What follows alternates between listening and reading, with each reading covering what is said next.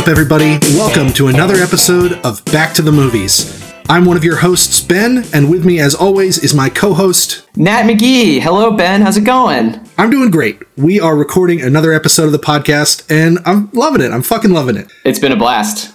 So, Nat, for those who are just tuning in for the first time, tell our listeners what the premise of the podcast is. Well, Back to the Movies is a movie rewind podcast where we are going back to a specific year and just trying to relive the year a little bit and talk about the biggest movies of the year, the smallest movies of the year, some great ones, and maybe even some really bad ones. And the year that we're covering is 30 years ago, 1990, which happens to be the year that Ben and I were both born. I know, we've just passed my birthday. Yours is coming up in short order. How you feeling about the last month of being 29? I mean, it's all been fucked for a long time, so 30 is not a big deal anymore. All right, so today's movie, we are still starting in the spring of 1990, right? Part of the premise is that we're going to go through these in roughly chronological order. And so we did a few movies that came out in March, but now we are jumping back to the very start of the year, to January 1990, for the film Tremors. Yeah, Tremors. Now, I actually think this isn't really a cheat. I think this is fine, because Tremors, as we'll talk about at the end of the episode, was a huge bomb. Nobody saw it until it came out at home video a few months later, and that's when it became the cult phenomenon it is today. So the fact that we're covering it a few months late actually kind of tracks I like that a lot. Of the movie. That's very poetic. That won't work as well when we do some other movies from earlier in the year, but at least for this one, you'll find a way. You'll figure it out. You'll figure out a way to weave together a beautiful tapestry, I'm sure. So this was your first time seeing it, right? This was my first time seing it. It's another one that I've known of my whole life. I feel like that's going to be... Well, actually, that's not going to be a lot of these movies. Some of them I've never heard of before we started this project. But this was one that always was there and I never investigated. I gotta be honest, I am not a big monster movie person. I don't seek them out usually. And Tremors was actually one that I was sort of... I don't know what happened, but I was subconsciously afraid of it, I think. I thought it was scary. Those monsters scared the bejesus out of me. Do you not like horror movies generally, or is it specifically monster movies? No, I like horror movies. I'm just not at that level where I want to consume lots and lots of them. If a good one comes along, then I'm totally down. It's just not something that really speaks to me, so I'm not adamantly trying to see a lot of them. So this one was one of those where I knew about it, but it was just something I never took the time to see, and also freaked me out a little bit. Sure. Well, so I was in the opposite boat. I love a good monster movie. I love a B movie. I had seen Tremors many times before this. And so it was when we were going over the list of movies from the year 1990, this one was high up on my list of movies I really wanted to cover if we could figure out how to fit it in the schedule. It turns out we're fitting everything in the schedule, so great. Oh, yeah. We're going hard. I did enjoy it, though. Shall we begin? That's good. I mean, the movie's so enjoyable. It's really, its greatest strength is how easy it is to watch and like this movie. Yeah, it's fun, which is a really bad critical interpretation, but that is what it is. It's a fun movie to watch, and you kind of fall in love with it from the beginning. It's got a really easygoing vibe at first and ratchets up the intensity, but never lets go of the fun and exciting element. So I think I first saw this movie when I was probably in high school.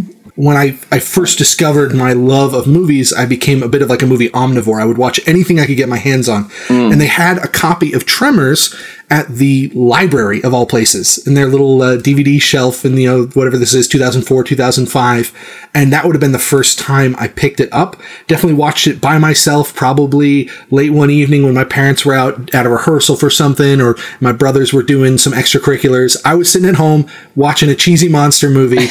And ever since then, it's one of those, it's like a comfort food movie for me. It's in the realm of Ghostbusters or Jurassic Park, or something that I'll put on when I'm not feeling great, or when it's rainy outside, because I know it's just going to be a great time.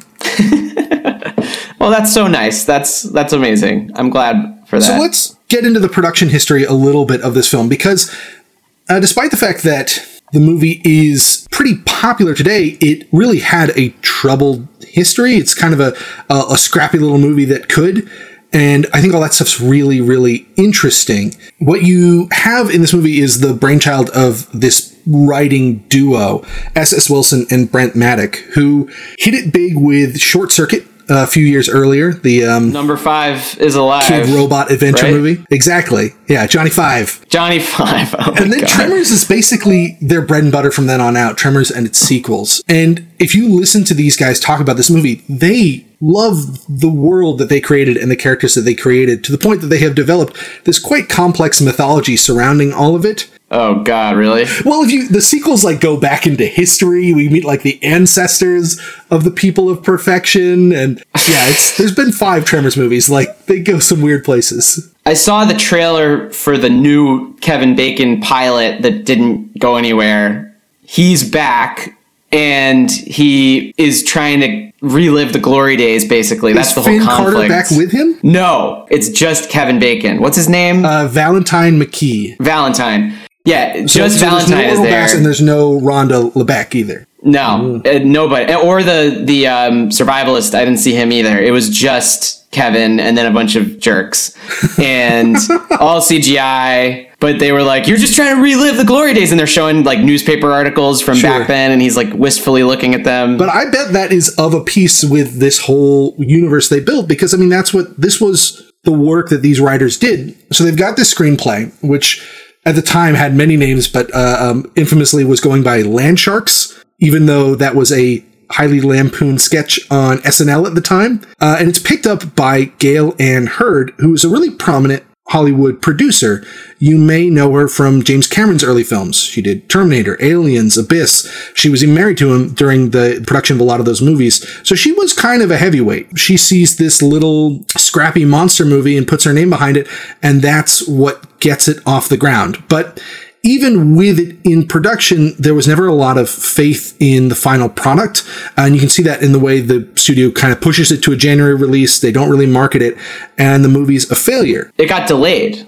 It was supposed to come out in September or October 1989, I think. October would have been a fine time. But they pushed it to January, which was like the dumping ground. And I was reading that the director also partially blamed the terrible trailer, which I watched and is very terrible. Very bad trailer, even for the 90s. It was painful to get through 2 minutes of it. So I feel for the guy, because this is the type of movie that needs a good trailer, and it just didn't get that. So how are you going to get people to come see it if the trailer sucks and there's not a lot of weight behind and it looks like such a disposable movie from the outside. A lot of its charms are in the personalities of the characters, in how lovingly it sketches the little town of perfection, and that stuff's hard to play in 2 minutes. Yeah. Because frankly, the set pieces are fine. They're not great. They're functional. They're not highly memorable. They're certainly not very cinematic. And so I can't imagine how you would cut them into a trailer in a way that would get people excited to see what was going on. I mean, I don't want to talk about the trailer too much, but basically it boils down to making a joke out of the two main characters, which the movie does, but with a lot of charm. But obviously in a trailer, to do that makes it look like it's a parody movie. So that combined with there's monsters coming, like, it just looked like crap. It looked like a crappy movie, when it's really like a really well-constructed middle budget monster movie with awesome effects and pretty cool. Well, you just mentioned the director too, Ron Underwood. Have you seen any of his other movies? I mean, he made a couple big ones: City Slickers, Mighty Joe Young. Big fan of City Slickers right here. Love me some City Slickers. That is a great movie. It is a good movie. I don't know if I'd call it. Wait, you just changed what I said. It's a great movie. It's a great movie. Hey man, City Slicker. It's New Yorkers going to the desert. I love it. I lived it. Where was the City Slickers Tremors crossover is what I want to know. I don't know. It's the movie that never happened. City Slickers was a huge hit, right? It was massive. So good for him. He came out of Tremors and learned all about desert photography, I guess, and then went on to make City Slickers, just more desert stuff. Well, so he makes a few short films. Tremors is his first narrative feature as a director. Pretty solid start. He follows up with City Slickers. Fantastic.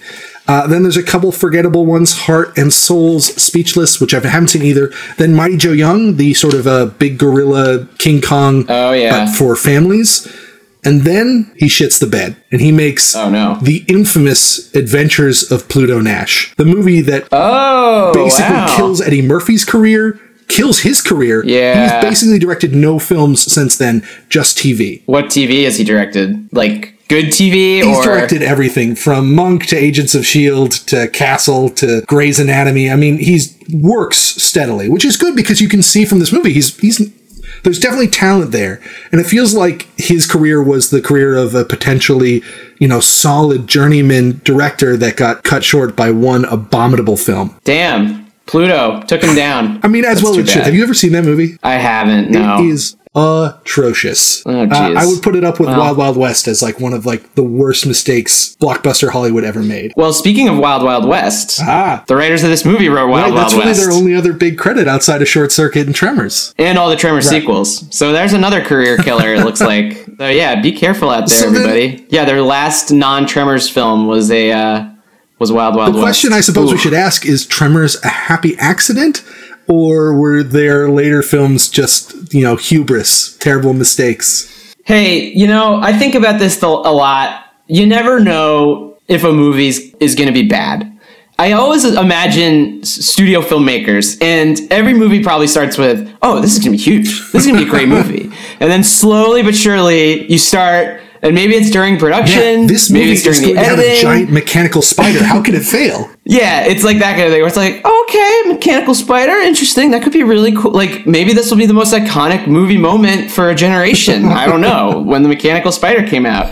And then you start seeing early special effects, and you're like, uh-oh. And then it's the premiere, and everyone's smiling, and, it's the best movie of the year, huh? And then it's like, no. So that's just an interesting idea to me that like someone's slowly realizing that whatever they're working on is terrible and it's a huge joke and they get shamed. I don't know. I mean, it's the every movie is going to start with like, oh, I have a great idea. Why would you do it?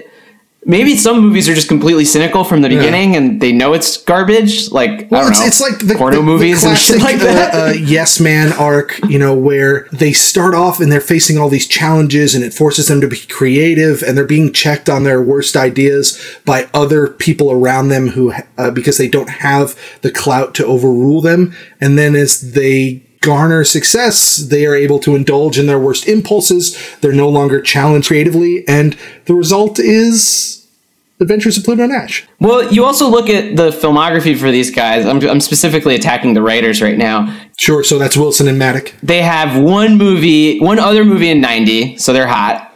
And then 93, they have a movie, Heart and Souls. And then... Again with Ron Underwood. Back to the Silo, Tremors 2. The same writers are like, yeah, we'll do Tremors 2. Screw it. So, like, I'm not accusing these guys of being lazy, but maybe they were just out of ideas. I don't know. What's the deal? I think that, and we mentioned this briefly already, and we'll talk about it a lot more as we get into the plot of the movie, but I think they really love the characters that they created for this film. I think they really love the world they created, and I think they were pretty happy to return to it. Interesting. Should we get into it? Yes, we should. Right off the bat, we get introduced to our two main characters. It's a great place to start because these two guys are the heart and soul of the film, to borrow a title from Maddock and Wilson.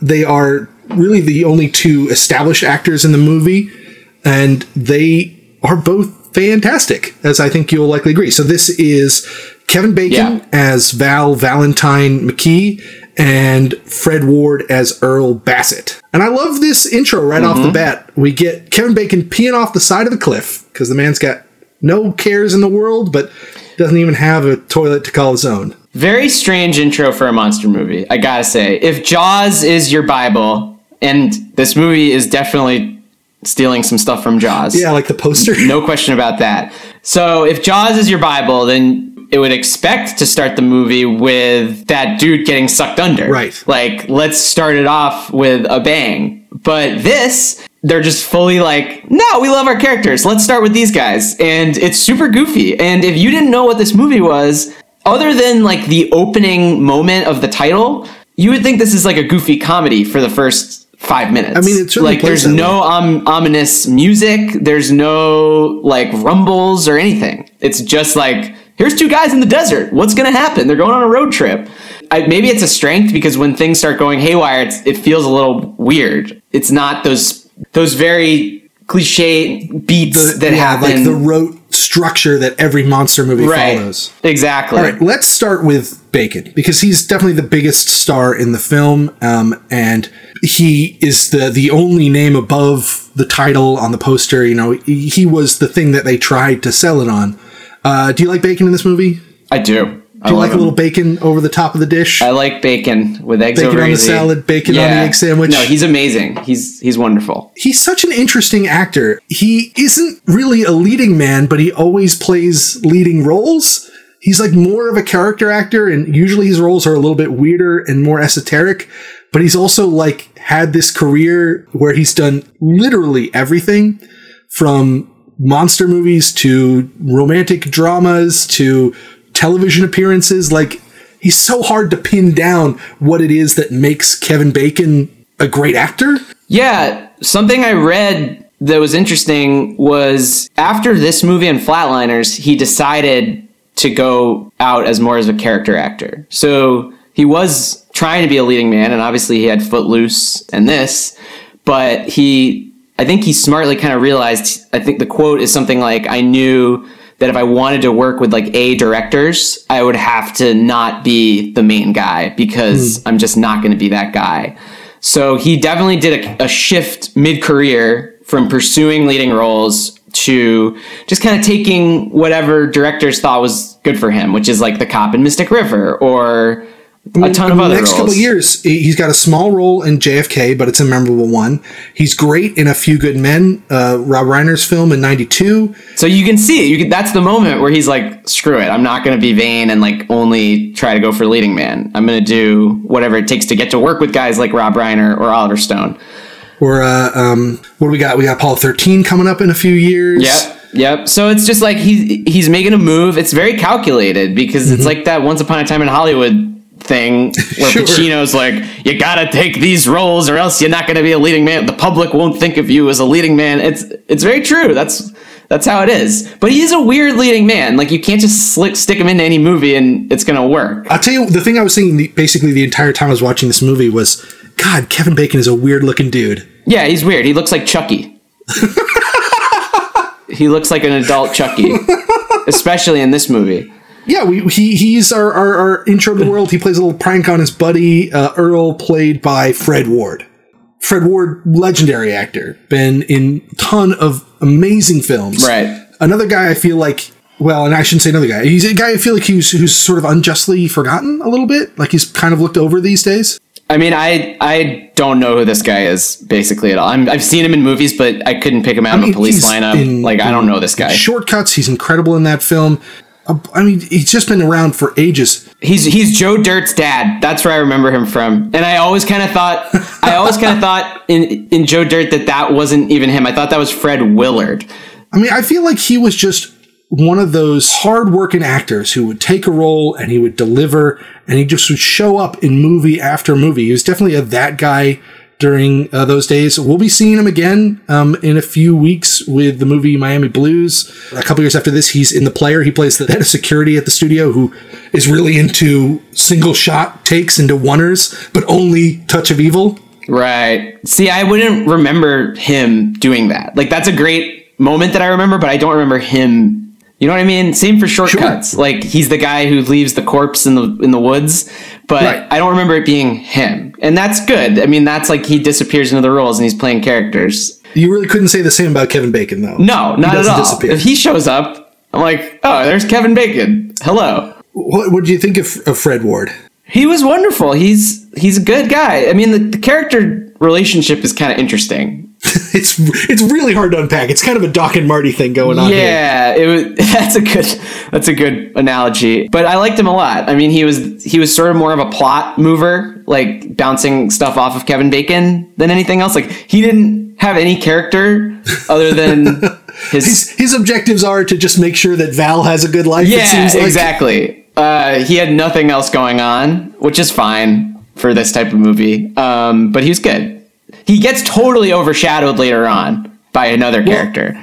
So I will say that in my previous viewing experiences, I'd always really gravitated towards Val because Kevin Bacon's pretty electric in this movie. He's very live wire, very high energy, and it's hard to ignore him. And basically every scene with one of these guys has both of them in it. But I've found myself, when I was watching it for our recording just a couple of days ago, I was giggling every time they cut to Fred Ward's face. And they cut to his face a lot. He is the king of reaction shots. Yeah, his reactions are great. He's always got like a frown or a grimace or a smile. He's got a cigarette in his mouth. Yeah. And it became my favorite part of the movie, was just seeing what his face would look like when they cut away to it. I feel like that's a major strength of this movie, is that it's a monster movie, but it never forgets, unlike or like Red October, it never forgets to keep humanizing its characters. Like, right. We're never just, except for maybe the punk ass kid, we're never seeing characters that are one-dimensional or just total caricatures. Like, it seems like everyone kind of has multiple things going on. This movie's got a lot of heart. It has a lot of heart, and that translates to little things like the reaction shots. Like, I'm not saying that the characters are Dostoevsky characters, but there's little things that the actors can do that humanize the characters just as much as screenwriting. Totally. And I mean, we just joked about how Earl doesn't really seem to have any purpose except for to make sure Val leads a good and productive life. But the fact that Earl clearly loves Val very sort of like unselfishly and platonically is one of the things that makes platonically. Maybe platonically. It's one of the things that makes their pairing so charming, is that like they just like each other, and even when they have their little, like, you know, their little couple fights over the septic truck that breaks open, they still are doing it because they care about each other. And this is going to sound really silly, but it's so wonderful that these people are such nice people. And if you look at like screenwriting 101, especially when you're trying to like quickly establish characters, I feel like it's an easy way out to just make people kind of antagonistic towards each other. Like, that's another direction where, it's like, screw you, Earl, like, you're never looking out for me. And then they can make that sort of the through line of the movie, is that, okay, they're going to have to learn to work together because they were so mean to each other at the beginning, and there's a begrudging respect at the end. But in this, they work their shit out in the first 10 minutes, and then other things happen, and they just love each other. Well, and you know, I was going to get to this a little bit later, but I think now's as good a time as any. The other thing that is so great about these characters is that they're very specific. They're very real. They're very lived in. These guys who, you know, are living as basically homeless handymen in this small, impoverished town are part of this cast of characters of all very unique people that nonetheless feel very human. Yeah. You know, we've got the hippy dippy artist lady. We've got the survivalist couple. We've got the Chinese market owner. We've got the abandoned teenager and the girl with her pogo stick. And one of the theories I have about this film is it's not really a monster movie. Monster movies usually involve large populations and monsters threatening the greater society. And it's about organizations coming up with solutions to defeat them, whether it's the military or scientists. I thought this movie actually feels a lot more like a slasher film. Right. We're in an isolated location. We've got our small cast of characters, and they get picked off one by one. Except, unlike most slasher movies with their kind of cliche cast of bland, attractive teenagers, this slasher movie is populated with really interesting, diverse people. Mm-hmm. Totally. All right, so where do we go from here? So we meet Val and Earl. We get to see them for a while without any indication of the horrors to come, just kind of doing their daily handyman routine. They meet a girl out in the middle of nowhere. This is the female lead of the film, Finn Carter, as Rhonda. And I'm pretty my research may be wrong, but I'm pretty sure she was only in this, basically. And I'm also pretty sure that she had some nepotism to get into this movie. I think she had a relation of some kind at the studio. I see. Well, both of those things track for me because I think she is the weakest part of the film by a significant margin. She is okay in a few scenes as sort of this quirky, proto-manic pixie dream girl kind of thing, but I think her performance is bad. I think it's pretty bad. Yeah. When she's not like sort of just an object for Val to chase after when she's supposed to be kind of doing her own thing. She just can't sell it. To circle back on my nepotism research, I'm not trying to just shit on the entire cast and crew of this movie. I'm sorry. A movie, to be fair, we like. Her father was the former United States State Department Assistant Secretary of State for Public Affairs, and her husband was Steven Weber. So I don't know. Whatever. She's also on TV shows. It just didn't take, I guess. There was one moment that she really got me. There's one line that I thought was hilarious, and I liked her. What was that line? It was when they're all on the roof, and Kevin Bacon asks, "What do you think it's trying to do now?" And she just looks at him, and she's like, "Why do you keep asking me?" You're right. No, you're right. She's which is a great delivery. But yeah, and then the ending is ridiculous where they just make out. Like, it's insane. But she's fine. She's just as good as a lot of the other people. While we're doing this tour of the town, we're doing a lot of really great planting work for some payoffs later in the movie. I mean, we established a cliff literally in the first shot that will be the ultimate downfall of Stumpy, the last of the graboids. We are establishing Rhonda as the seismologist who's tracking strange vibrations around the valley, which will then become helpful to us later to determine how many graboids there are. Yep. and how they hunt. We're establishing like the environment of the town. We get a great establishing shot where you can literally see like every building little piece in the town.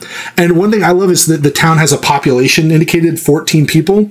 There are a total of 17 characters in this movie. Okay. Rhonda, the 2 road crew, and 14 other people that we see. Oh, wow. So, I mean, like, the little details like that are there. That's nice. I like that. I also want to mention this is not setting up the monster situation, but Val's idol, who he has many pictures of on his dash or on his windshield visor thing, Tammy Lynn Baxter. Do you know who that is? I don't. I thought that was a made-up person for the movie. It's a made-up person for the movie. I was like, oh, that must be like a 90s country star or something. Because, like, who the hell is Tammy Lynn Baxter? It's just some girl? Just someone he dated previously. See, I thought it was like, oh, he's only obsessed with like really hot girls that are only attainable in the media that don't even exist. But she's just some real person. So I looked it up. I was like, ooh, this will be cool on the podcast. I'll have a factoid about like, oh, she was a country singer. No, she's not real. You're right. This was great podcasting. This is really interesting stuff. Our listeners will love to hear. Also, he's very mean to her. He's like immediately like she's disgusting. Just because she's got the nose thing. The zinc oxide on the nose. Get over it, bro. That was some serious, like, oversized glasses shit right there. Yeah, that was bad. But yeah, I love how it establishes the entire town. And I also love that it takes the time to just establish what it's like to live in this town. It really got me thinking about 90s desert living with, like, no internet and no real, even the phone lines get severed and that's it. Like, the communication to the outside world is gone. And it's There's one road in and out of the valley. Yeah, it's amazing to me just that people are living out there in the middle of a valley, just doing their thing. So you grew up in New York City? Yes, I grew up in New York City, the exact opposite of Paradise. Perfection, sorry. Which I think is an even better name than Paradise. Yeah, it is. It's Perfection. I'm from Vermont. I grew up in a reasonably small town, and certainly Vermont is a pretty less populous area than New York City. So like this stuff all felt very real to me, even though it's heightened in the film world. A lot of this stuff is recognizable for anyone who's lived in a small community where everyone knows everyone has their own little niche that they perform. This sense of sort of camaraderie where even though these people are very different and have different ideologies and different politics and different backgrounds, the fact that they're all kind of stuck in this one place together means that there is a base level of respect that is essential to keeping the town alive. Right. Nobody is antagonistic towards anyone else. They'll jab each other, but nobody has a grudge, which, again, it would be easy to do that. And then they overcome the grudge, and there's your dramatic crux of the movie. Like when you meet the Gummers, the survivalist couple, you're so worried that maybe they're going to be like racist towards the shop owner, towards Victor Wong's character, but they're not. They're lovely people who just happen to be totally crazy. Yeah, exactly. I also wanted to mention, before we get into like the crazy shenanigans, the cinematography was gorgeous, and it reminded me a lot of Breaking Bad. I feel like this was definitely a visual reference for Breaking Bad, because there's just those really wide shots from far away where you're incorporating the sky and the mountains and the dirt, and it was just, that color palette is awesome, and the way they shoot it on film. Deserts it's not are inherently cinematic because they're so wide and open. Like a forest is hard to shoot because it's all closed in and you don't have a long line of sight, but a desert is perfect for widescreen cinematography. Just look out over the vista and see all the details. And also just that element of weirdness, like seeing a body in a tower from really far away with a desert landscape around it, or seeing a car buried underneath sand. That's such a cool that image. Kind of stuff is cool. Yeah. I guess it sort of has to take place in a remote community, but it would be a different movie if it was the woods, and because you could do it anywhere as long as there's mountains that you can flee to. Do you ever watch The X-Files? I have not, no. There's a great episode where Mulder and Scully go up to a logging community up in the woods that are being attacked by these silk spinning insects. That then desiccate the people that they capture. They're sort of like spider flies, but it's a very similar setup where we've got a small, tightly knit community where people start getting picked off. But it feels, where Tremors feels like this sort of alien landscape in the desert, that one's a lot more claustrophobic because the woods are all around and it's hard to see where anything is or where the attacks might come from. And I think one of the great things about Tremors, what makes the concept of the land shark, of the underground monster so perfect, is that you feel safe because you can see all around you, but that's not where the danger is coming from. Ah, yes, exactly. Yeah, and then it's just also the sound element. This is totally Quiet Place. Right. Ripped this off, man. What the hell? It's classic Hollywood movie trope because it's so easy to indicate when a character is making sound and when they're not making sound. Everything from Harry Potter and the Chamber of Secrets, it's such a perfect cinematic device, and this movie uses it to good effect. Exactly. So what's next? I just want to quickly mention a couple of other characters, since I think we meet them all pretty quickly here. I want to mention Walter Chang, the shop owner, played by Victor Wong, an actor I love because he was a regular collaborator with John Carpenter. He is fantastic in Big Trouble in Little China, one of my favorite performances in one of my favorite movies. He plays Egg Shen, sort of this, it's going to sound offensive when I say it, but he's kind of this mystic who owns a tour company, and he aids Jack Burton in his quest to take down all the the evil triad gang. That movie's a great movie, and he's fantastic in it. He then gets cast in a few other Carpenter movies playing sort of less obvious casting choices. He's really great in Prince of Darkness. He's an actor. He didn't do a lot. He was mostly doing stuff on stage as far as films go, but every time he appears in a movie, I love him. He's got such a great face with that one eye, sort of the Forrest Whitaker eye, where he's got one squinted eye and one open eye. He's got a great voice, this sort of pinched voice that it's just, everything about him is just seared in my brain. I don't know the man, but I respected him in this film, and he did a great job as the store owner. The worst death in the movie by far.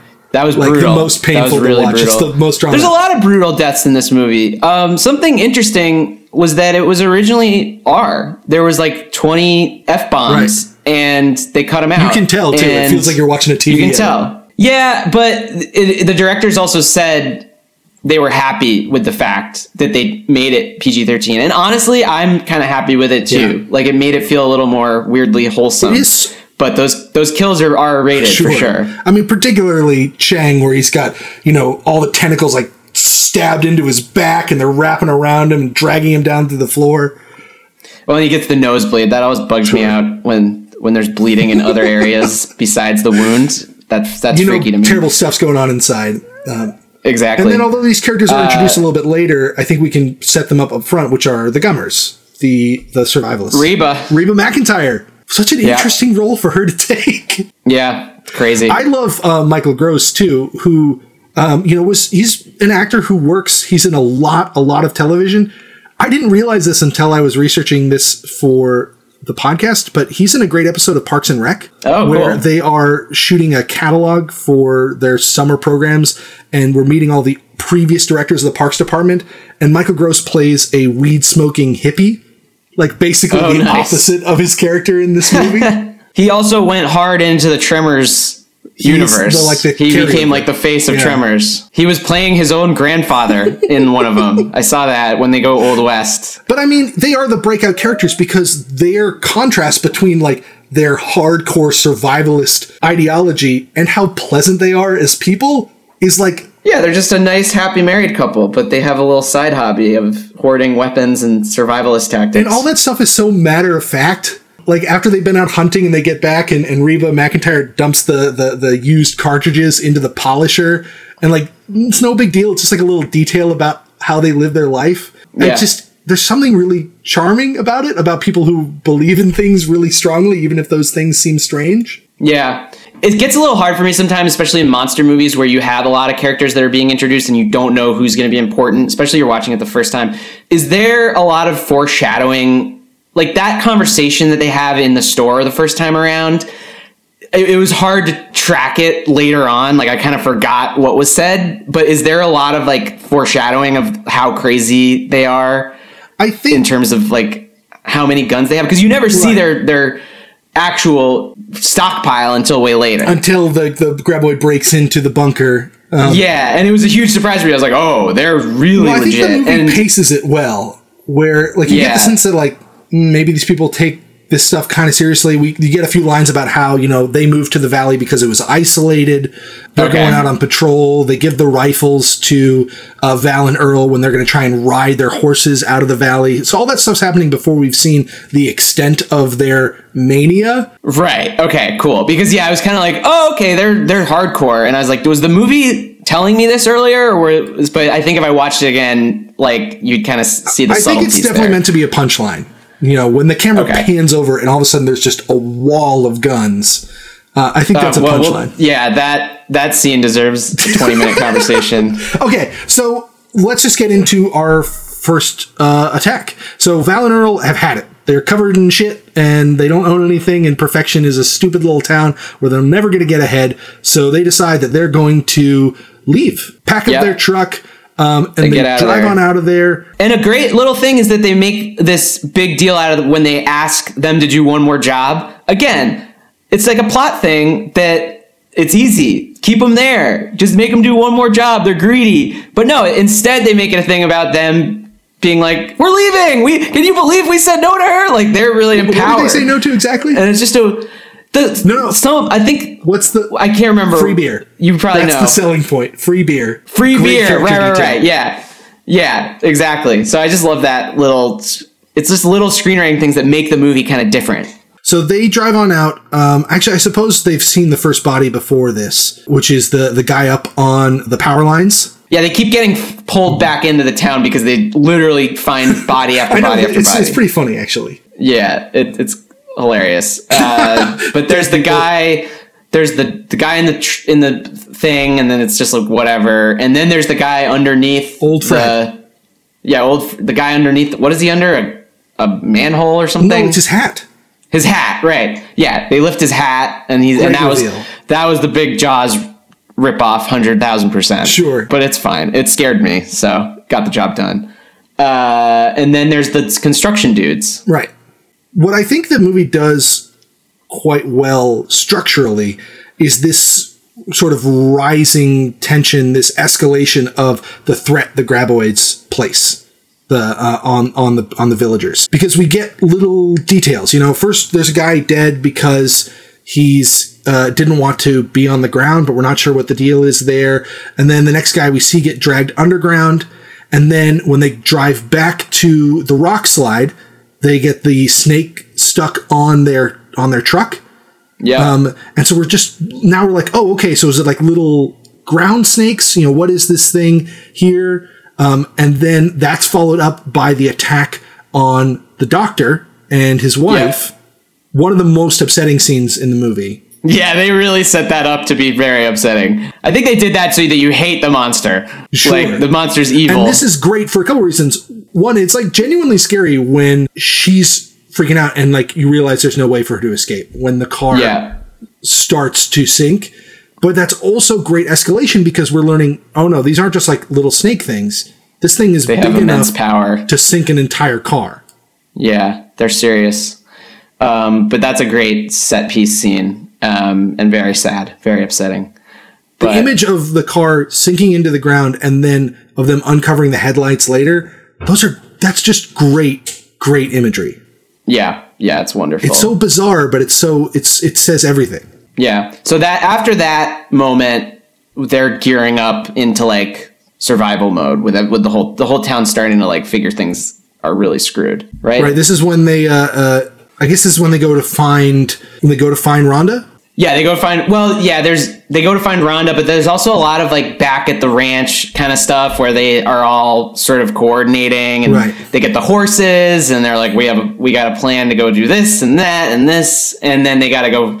The survivalists give them guns and go out, and then they go to find Rhonda, and there's the first big fight situation. And the Rhonda scene is sort of the final piece of the monster escalation because she's the one who tells us there's not just one of these things, there's 4 of them. And we see it like it's full body for the first time, and they kill it so they can like look at it without it. Should we talk about the monster design? Yeah, totally. So it's awesome. The creature effects were done by at the time, fledgling special effects company called Amalgamated Dynamics, which has gone on to have a very, very successcul run in Hollywood. You know, they're making movies today, doing special effects for movies today. And they did Starship Troopers, right? Starship Troopers.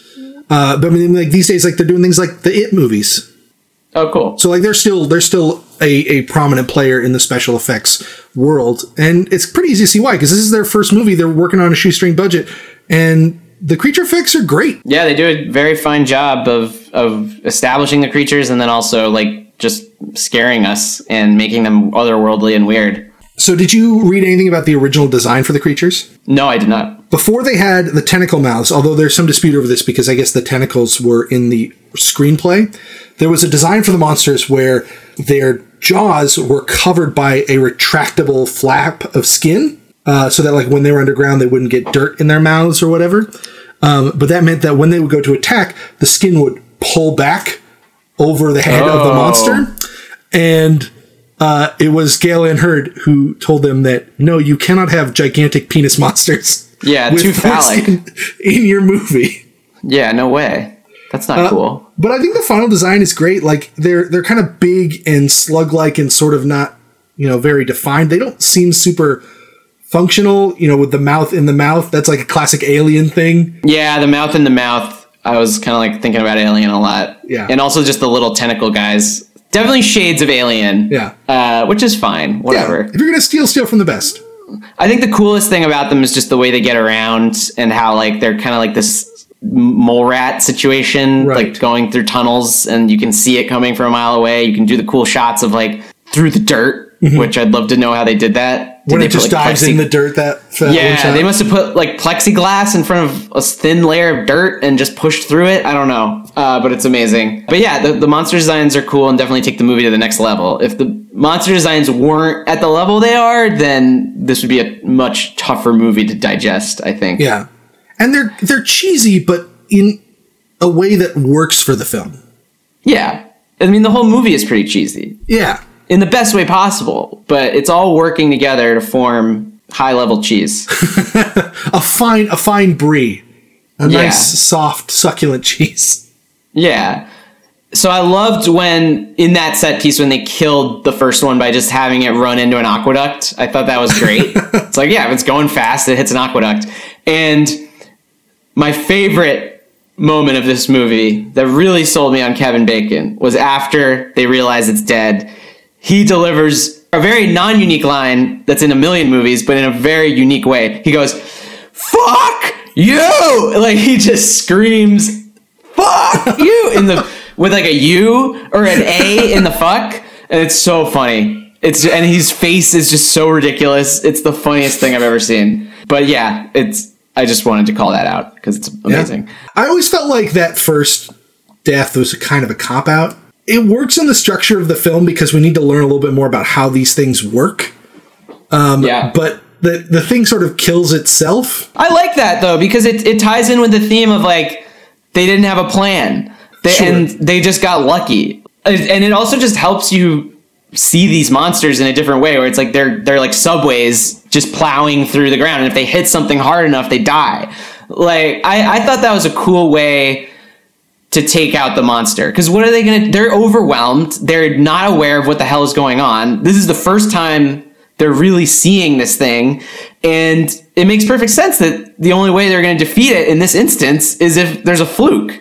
So I liked it. The problem I have with it is that when we get to the sequence where they are trapped in the town, we begin to see that these things are also problem solvers, that they have some kind of intelligence. Yeah, but in this case, it didn't know there's an aqueduct. Standing on the boulders. I mean, I think, yeah, if we start getting into logic shit, like, it's going to get very messy in here. But I think you can't apply logic to the movie about giant slugs burrowing through the dirt of Nevada. From a storytelling standpoint, it worked for me. It was surprising, and it was just an interesting way to kill off one of the monsters. And to your point of like the intelligence, like the smartest person in the world could get into a car accident. So I don't really see a problem with it, but we can agree to disagree, I guess. So the chase that ends with the death of the first graboid is followed up with the sequence on the boulders. Yes, the pole vaulting. This is when we introduce Stumpy, which I think is a great little touch. Like, there's one that's special. It was the first one to attack them. They rip the arm off when they are driving the truck away. And from then on out, this sort of is it's our graboid with some personality. It always helps to do that. Yeah. You gotta give some personality. I'm trying to think of other movies where they do that. They do this a lot. Yeah, it's an easy shortcut, but I'm glad it's just one. You know, they didn't give each one a personality. The funny one, the crazy one, that would be bad.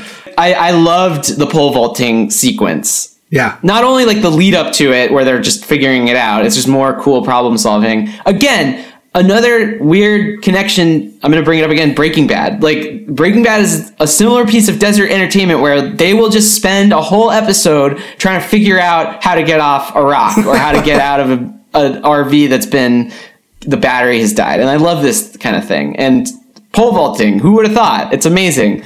It just also feels like such a 90s old solution where it's like, let's just pole vault. Cool. And it's so beautiful when they're pole vaulting. I don't know. I just thought it was great. The shot of the three of them pole vaulting in unison is a great shot. I was expecting to hear like Bumboy, like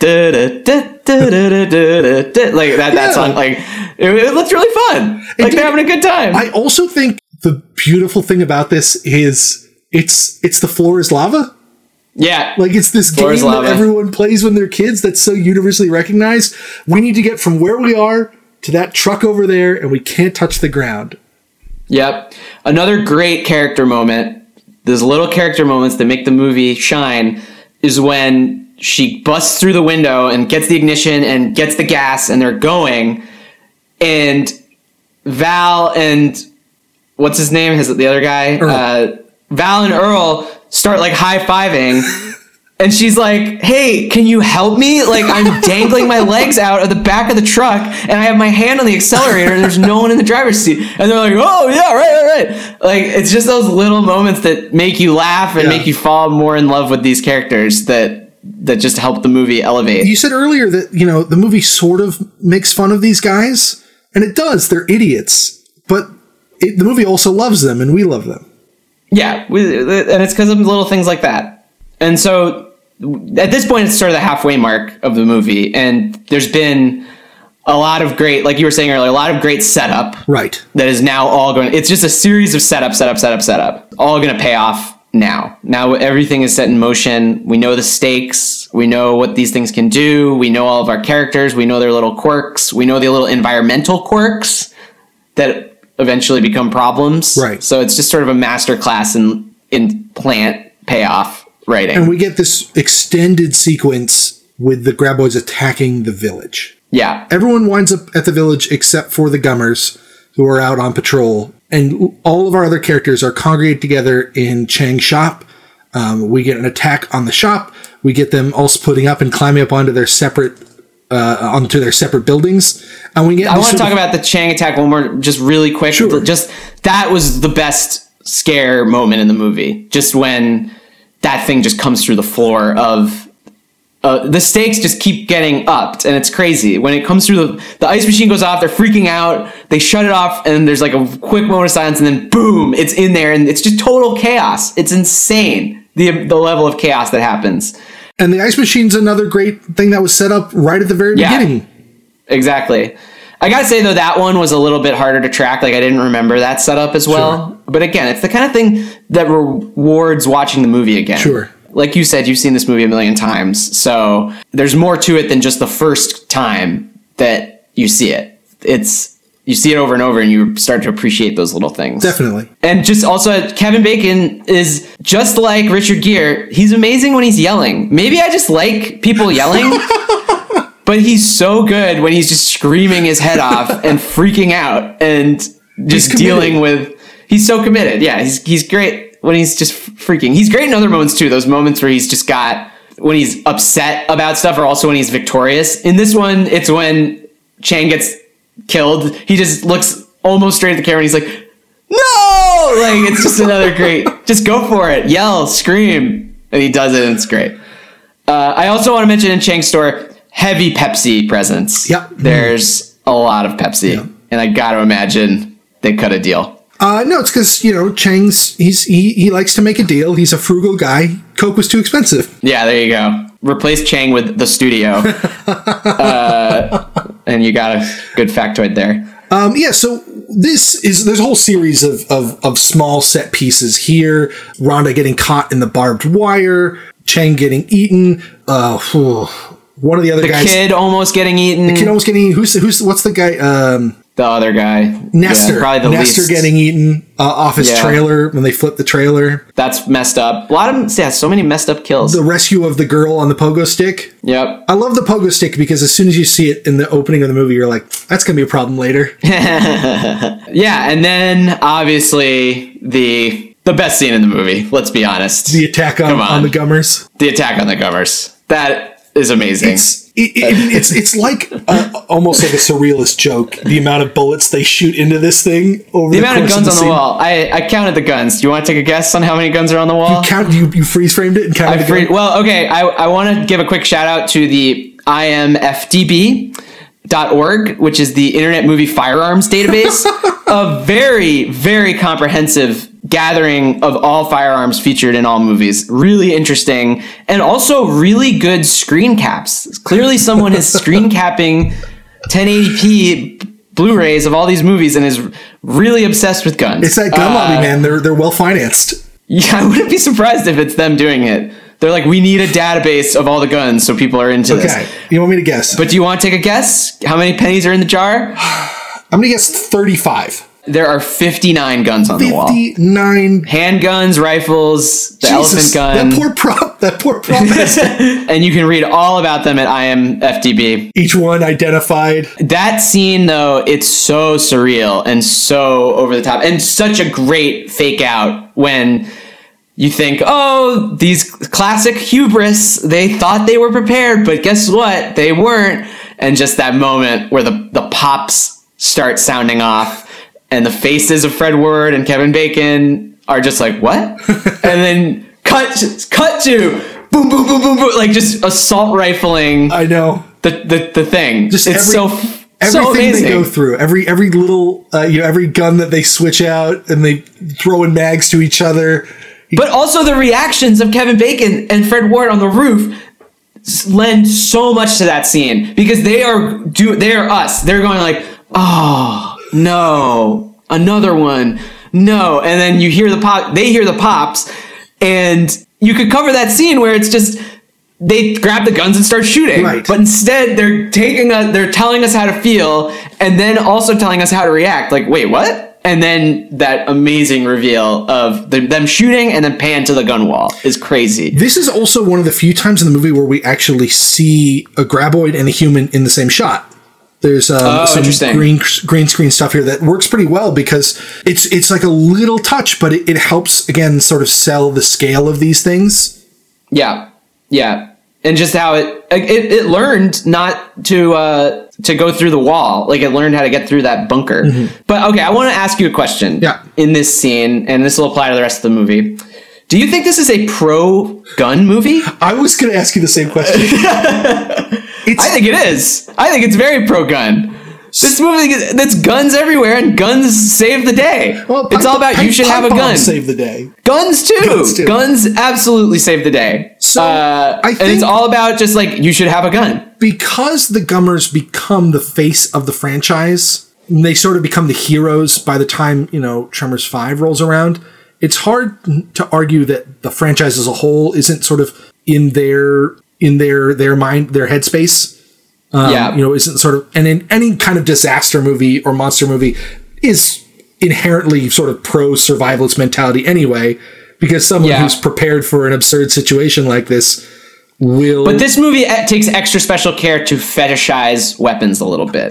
There's a lot of call outs to like, do you want the Browning or do you want the Colt? There's a lot of like, take this gun. And the kid's like, ooh, I get a gun. Like it goes a little bit extra beyond just like, these are weapons that are meant to protect us. It's like guns are cool and they can protect you and they're very useful in this type of situation. So I have a different take. One, this movie, pretty early on establishes itself as having at least some Western iconography.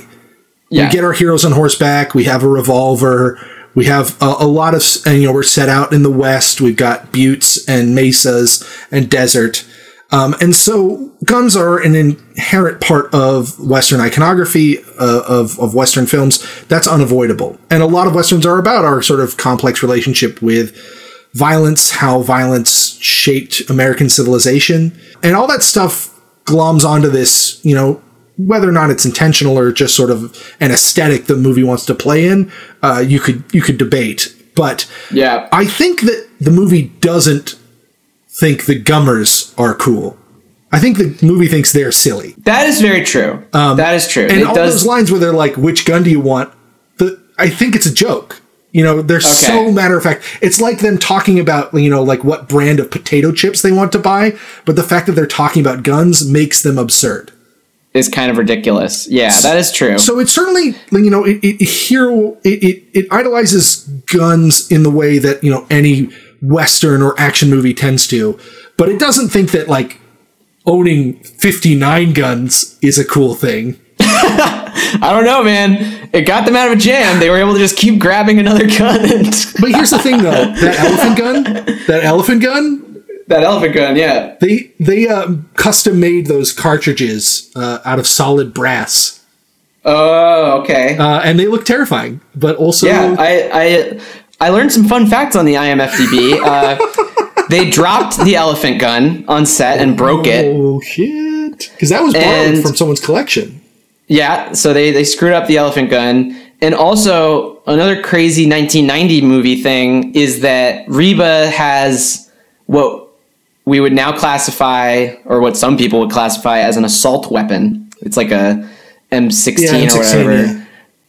Before California put up a assault weapons ban, they were able to just go to a prop shop and grab that weapon and not have a special armorer on set who needs to be only in charge of the gun. Great. They had to have like a stunt coordinator, sure. But now it's like you need a guy whose sole purpose is to handle those types of weapons that are extremely dangerous. But back then, just go down to the prop shop, sign a waiver. You got your M16. Fantastic. That makes me feel so safe. Well, no. Now there's the armorer, so things have changed for the better in terms of safety. So after the Gummer attack, we get our final town set piece where they set the tractor, the lawnmower, riding off into the down the road, and Val makes a break for the big cat. The treaded bulldozer with the flatbed trailer, and this is like it's a good culmination of all the stuff that we've seen so far. It's a fun little set piece. I like that Rhonda gets to save him. Yep, and she does it by I also herself. Just want to mention, that was cool. I wanted to mention the high-fiving and how they take even that is a little plant payoff. Where they're like about to high five or something, but he ends up like punching him in the face so that he can get the jump on, right? Sacrificing himself, and like it's just the little things. Yeah. I'm sorry I keep saying it, but No, those it's true. little things, they make you smile. Who's got the lighter? Stuff like that. Yeah, exactly. So I want to mention this set piece here because I think it's the last good set piece in the movie. I actually think that from here on out, the movie kind of sags a little bit. Yeah. Everyone gathers together in this big old flatbed trailer that they're pulling behind this thing, and they're trying to make a break for the mountains. And at this point, we have 2 graboids left because the Gummers have killed one, and one ran into the aqueduct and died. And the movie doesn't really seem to know how to turn this into a climax. It just sort of continues. It's true. Well, there's a bit of a climax with the final run of I got one pipe bomb left. But yeah, I mean, it doesn't build. And I think part of that is because they stop killing characters off. I think that kind of lessens it. And let's be honest, there were a few expendable characters at that point. I know it's not cool to kill children, but come on. Let's if you can't kill him, make him 5 years older, make him a stoner, and just kill him off. So he was terrible. So the story with that character is kind of fun, Melvin, the annoying teenager, which is that people always thought that like he was related to Nestor, the guy who dies on top of the trailer, because he has that super extreme reaction when Nestor dies. But the writers got on record and said the way he thought of the character was he was a kid whose parents were just always off in Vegas gambling, and they just left him alone. And that's why he's kind of a turd. The very, very fine details of the Tremors. Not really explained in the movie, but I think it's a fun little backstory for him. But you're right. I think he deserved to die. Specifically after he was handed the weapon. I think that was what he should have gone down. So I think what the movie struggles with here is creating a sense of build. It's been doing it such a good job of that until this point.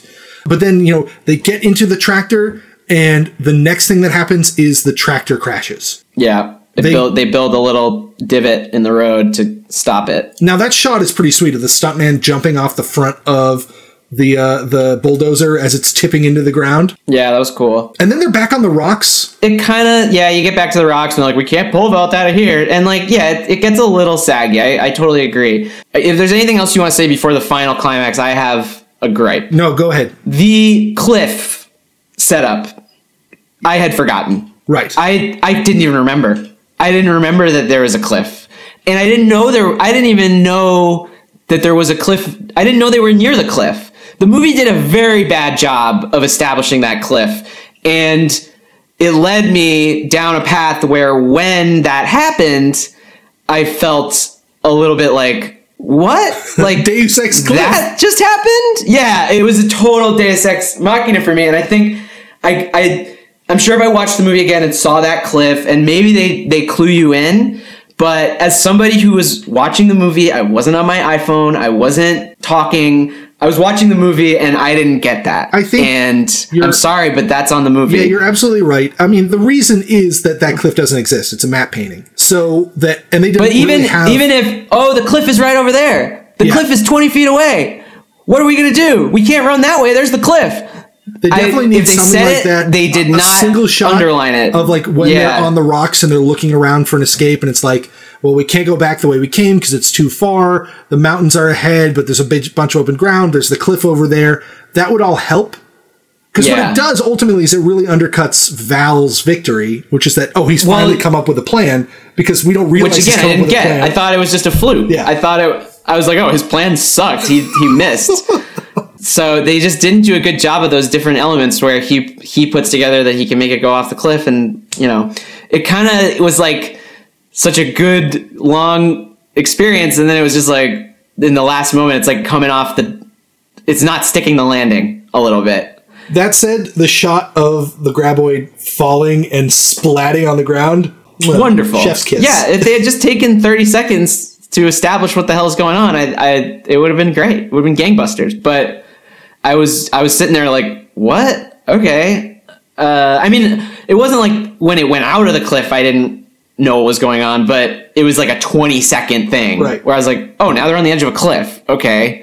That makes things easier. So anyway, that's my big gripe. But so that's the end of the movie. I mean, Val and Rhonda make out. Earl gets a couple other good reaction shots. Yeah, that's his character arc. He's just looking for that perfect reaction shot. The Gummers Tammy Lynn somehow Baxter have tires gets taken down. fit. Tammy Lynn Baxter, famous country singer. Her portraits get taken out of the truck. Yep. Mm-hmm. Yeah, and it just kind of is like the end. Good job. I mean, it wraps up quick. No news reporters. I love a good reporters. movie that just gets out of its own way, and it's like, movie's over. Why are we hanging around? Yeah, that's true. But yeah, so this movie comes out in, what was the date? January 12th, I think, or maybe end of January, like 22nd. I think it's end of January. It is January 19th, 1990. Okay. And the movie bombs. Yeah. Opening weekend of $3 million on a $10 million budget. Not good. Not good. It Not good at all. ultimately grosses... ultimate is $16 million. So barely makes its money back. When you look at marketing, probably didn't make its money back. A bomb. Yeah, it's a fail. Yeah. It's a fail. But it has lived on in the cultural consciousness. Many sequels. People love this movie. And it's because of home video. I mean, this is a part... If we're going to talk about the year 1990, one of the things we have to talk about is the rise of home video. Yes. Prior to affordable technology allowing people to view movies at home, the only way a movie would be seen was at a theater. Yeah. And there's a few... Or if it was rerun on TV. Like, it would be a big deal if Gone with the Wind was playing on ABC. It would be like a 3-night event, Gone with the Wind, with commercials. And that was how a lot of people our parents' age saw a lot of those classic movies. But, so yeah, you either had the theater or TV with commercials. Really expensive technology that was inefficient and inaccessible to most people. And we won't go into the whole history of home video, but the 90s is when you see studios begin to account for home video as part of the gross of a film. A movie doesn't have to do well in theater if it can do well on VHS. And Tremors is one of those movies. I think mostly because the poster, which is a total Jaws ripoff, is a great poster. Great poster. And I'm sure that was just the cover of the VHS. The fact that it just is like, let's just throw the creature design on there, but in a cool way. Even though the thing on the poster doesn't look anything like the actual creatures. No, but I think that had a lot to do with the fact that I never watched this movie because I was scared to watch it. I was like, I don't want to see that thing. I don't know. I was a bit of a wimp, honestly, growing up in terms of horror movies. So that cover for me was too scary. I was like, I'd rather not. So yeah, it's a great cover, and I can see renting this movie and being like, it looks like, Kevin Bacon, whatever, and then watching it and be like, that was great. I'm gonna rewind and watch it again before I return it, and it's just catching on. According to the LA Times, it was one of the most rented films of the year 1990. Oh, there you go. It was huge hit. And I think the reason why is that when it got good word of mouth, people were seeing it and being like, hey, this movie's actually pretty good. It looks fun and it's a lot of fun. And even when it came out, although it didn't get great reviews from critics, there were a few critics, including Roger Ebert, who were like, no, there's stuff going on here. You guys might want to check this one out. He gave it 3.5 out of 4 stars. Yeah, I mean, I feel like Roger Ebert really respects craft. No matter what form it takes. No matter what form it takes. And here's a movie that's all craft. So there you go. Is there anything that you want to say about the year 1990 and this movie? Does it, we've talked a little bit about some themes that have developed. Now, this movie obviously doesn't quite have the same aspirations as some of the other films that we've covered. Yeah. But is there any way to see how this fits into some of the narratives that we're looking at? Your point about home videos is a really good one. If I had to take anything away from all of this, that would be a really important element of the culture. And I guess also just the general level that a movie like this is crafted, I feel like has changed so much in the past 30 years. And I hate to be a snob or a film buff, annoying jerk about the state of modern cinema, because there's lots of great movies still being made, sure. But it's hard to come by something like this nowadays that just feels like it was crafted from the ground up by a team of professionals that really care about what they're doing and care about stuff like plant payoff, care about stuff like the creature design, care about those little acting moments. I don't know, especially at this level. Right. This doesn't feel like a rushed product. It doesn't feel cynical. It doesn't feel like anyone compromised it at any point in its production. And it's really valuable. Yeah, in some ways something like this is the last hurrah for the practical creature feature. Jurassic Park's coming out in a few years, and it's going to introduce CGI, and that's going to change the way these movies are made. To talk about Jurassic Park for a minute, it's just so funny that like one of the best uses of CGI was the first. Like usually the prototype is bad, but who knows? Maybe that just changed the way everyone thought. They're like, oh, we'll just make another Jurassic Park, and it's like, they worked on this really hard, guys. Like, it can't always be Jurassic Park. Oh, I think the equivalent of Tremors today is something like, a low-budget Blumhouse movie, where, an aspiring special effects company back then meant somebody who would make you a giant rubber slug full of orange goo, and today it means somebody who can make, a character's face turn into a creepy smile. Right, yeah, and so exactly. The character of the movies changed, too. So this is, the movie has a kind of wistful sense of nostalgia. Perfection is a backwards kind of place, but it's charming in its backwardsness. The movie likes Westerns, it likes war movies. It likes old monster movies, and it kind of wants to live in a time that's quickly being forgotten by the time this movie comes out. 1990 is a lot about transition, and I think Tremors, in a lot of ways, is about looking back, about resisting that transition, about holding on for, 90 more minutes to the things that we loved when we were kids. Yeah, something I just thought of, too, is that tradition of filmmakers being influenced by what they saw when they were younger. And, like, this is obviously influenced by, like, those B movies from the 50s and 60s. And, yeah, it's just different than what people are influenced by today. Like, I don't know. I think it changes the way that movies are made and the movies are thought about. And the people cinema is always in conversation with itself. Yeah, exactly. But now the people making movies were watching Tremors. And on that pretentious note. So, yeah. No, great movie. I'm glad I finally watched it. And, yeah, solid recommend to anyone that's never seen it. I don't know why you would have listened this far into the podcast if you haven't. You must have a lot of things going on. We cover most of the movie anyway. You don't really have to see it. We'll just describe everything that happens. Yeah, exactly. But yeah, this was great. Great. So next up, we have Mountains of the Moon. Mountains of the Moon with a special guest joining us. A movie I've never seen. I'm excited to watch it. And we just sort of ironed out the rest of our schedule. We've got a great lineup of movies coming up. So stay tuned. By the way, if you've made it this far, just so you know, Tremors is on Netflix. It's on Netflix. We should probably say that at the beginning of the episode. Oh, that's a really good idea. If people are like, oh, I'll watch the movie before I listen, they know where to find it. I'll just cut and paste this awkwardly at the front of the episode without context. Hey guys, Tremors is on Netflix, just so you know. Okay, here's the theme song. So we'll talk about Mountains of the Moon in a few days, and it'll be awesome. All right, so for Back to the Movies, this is Ben. And this is Nat. Signing off. Bye-bye.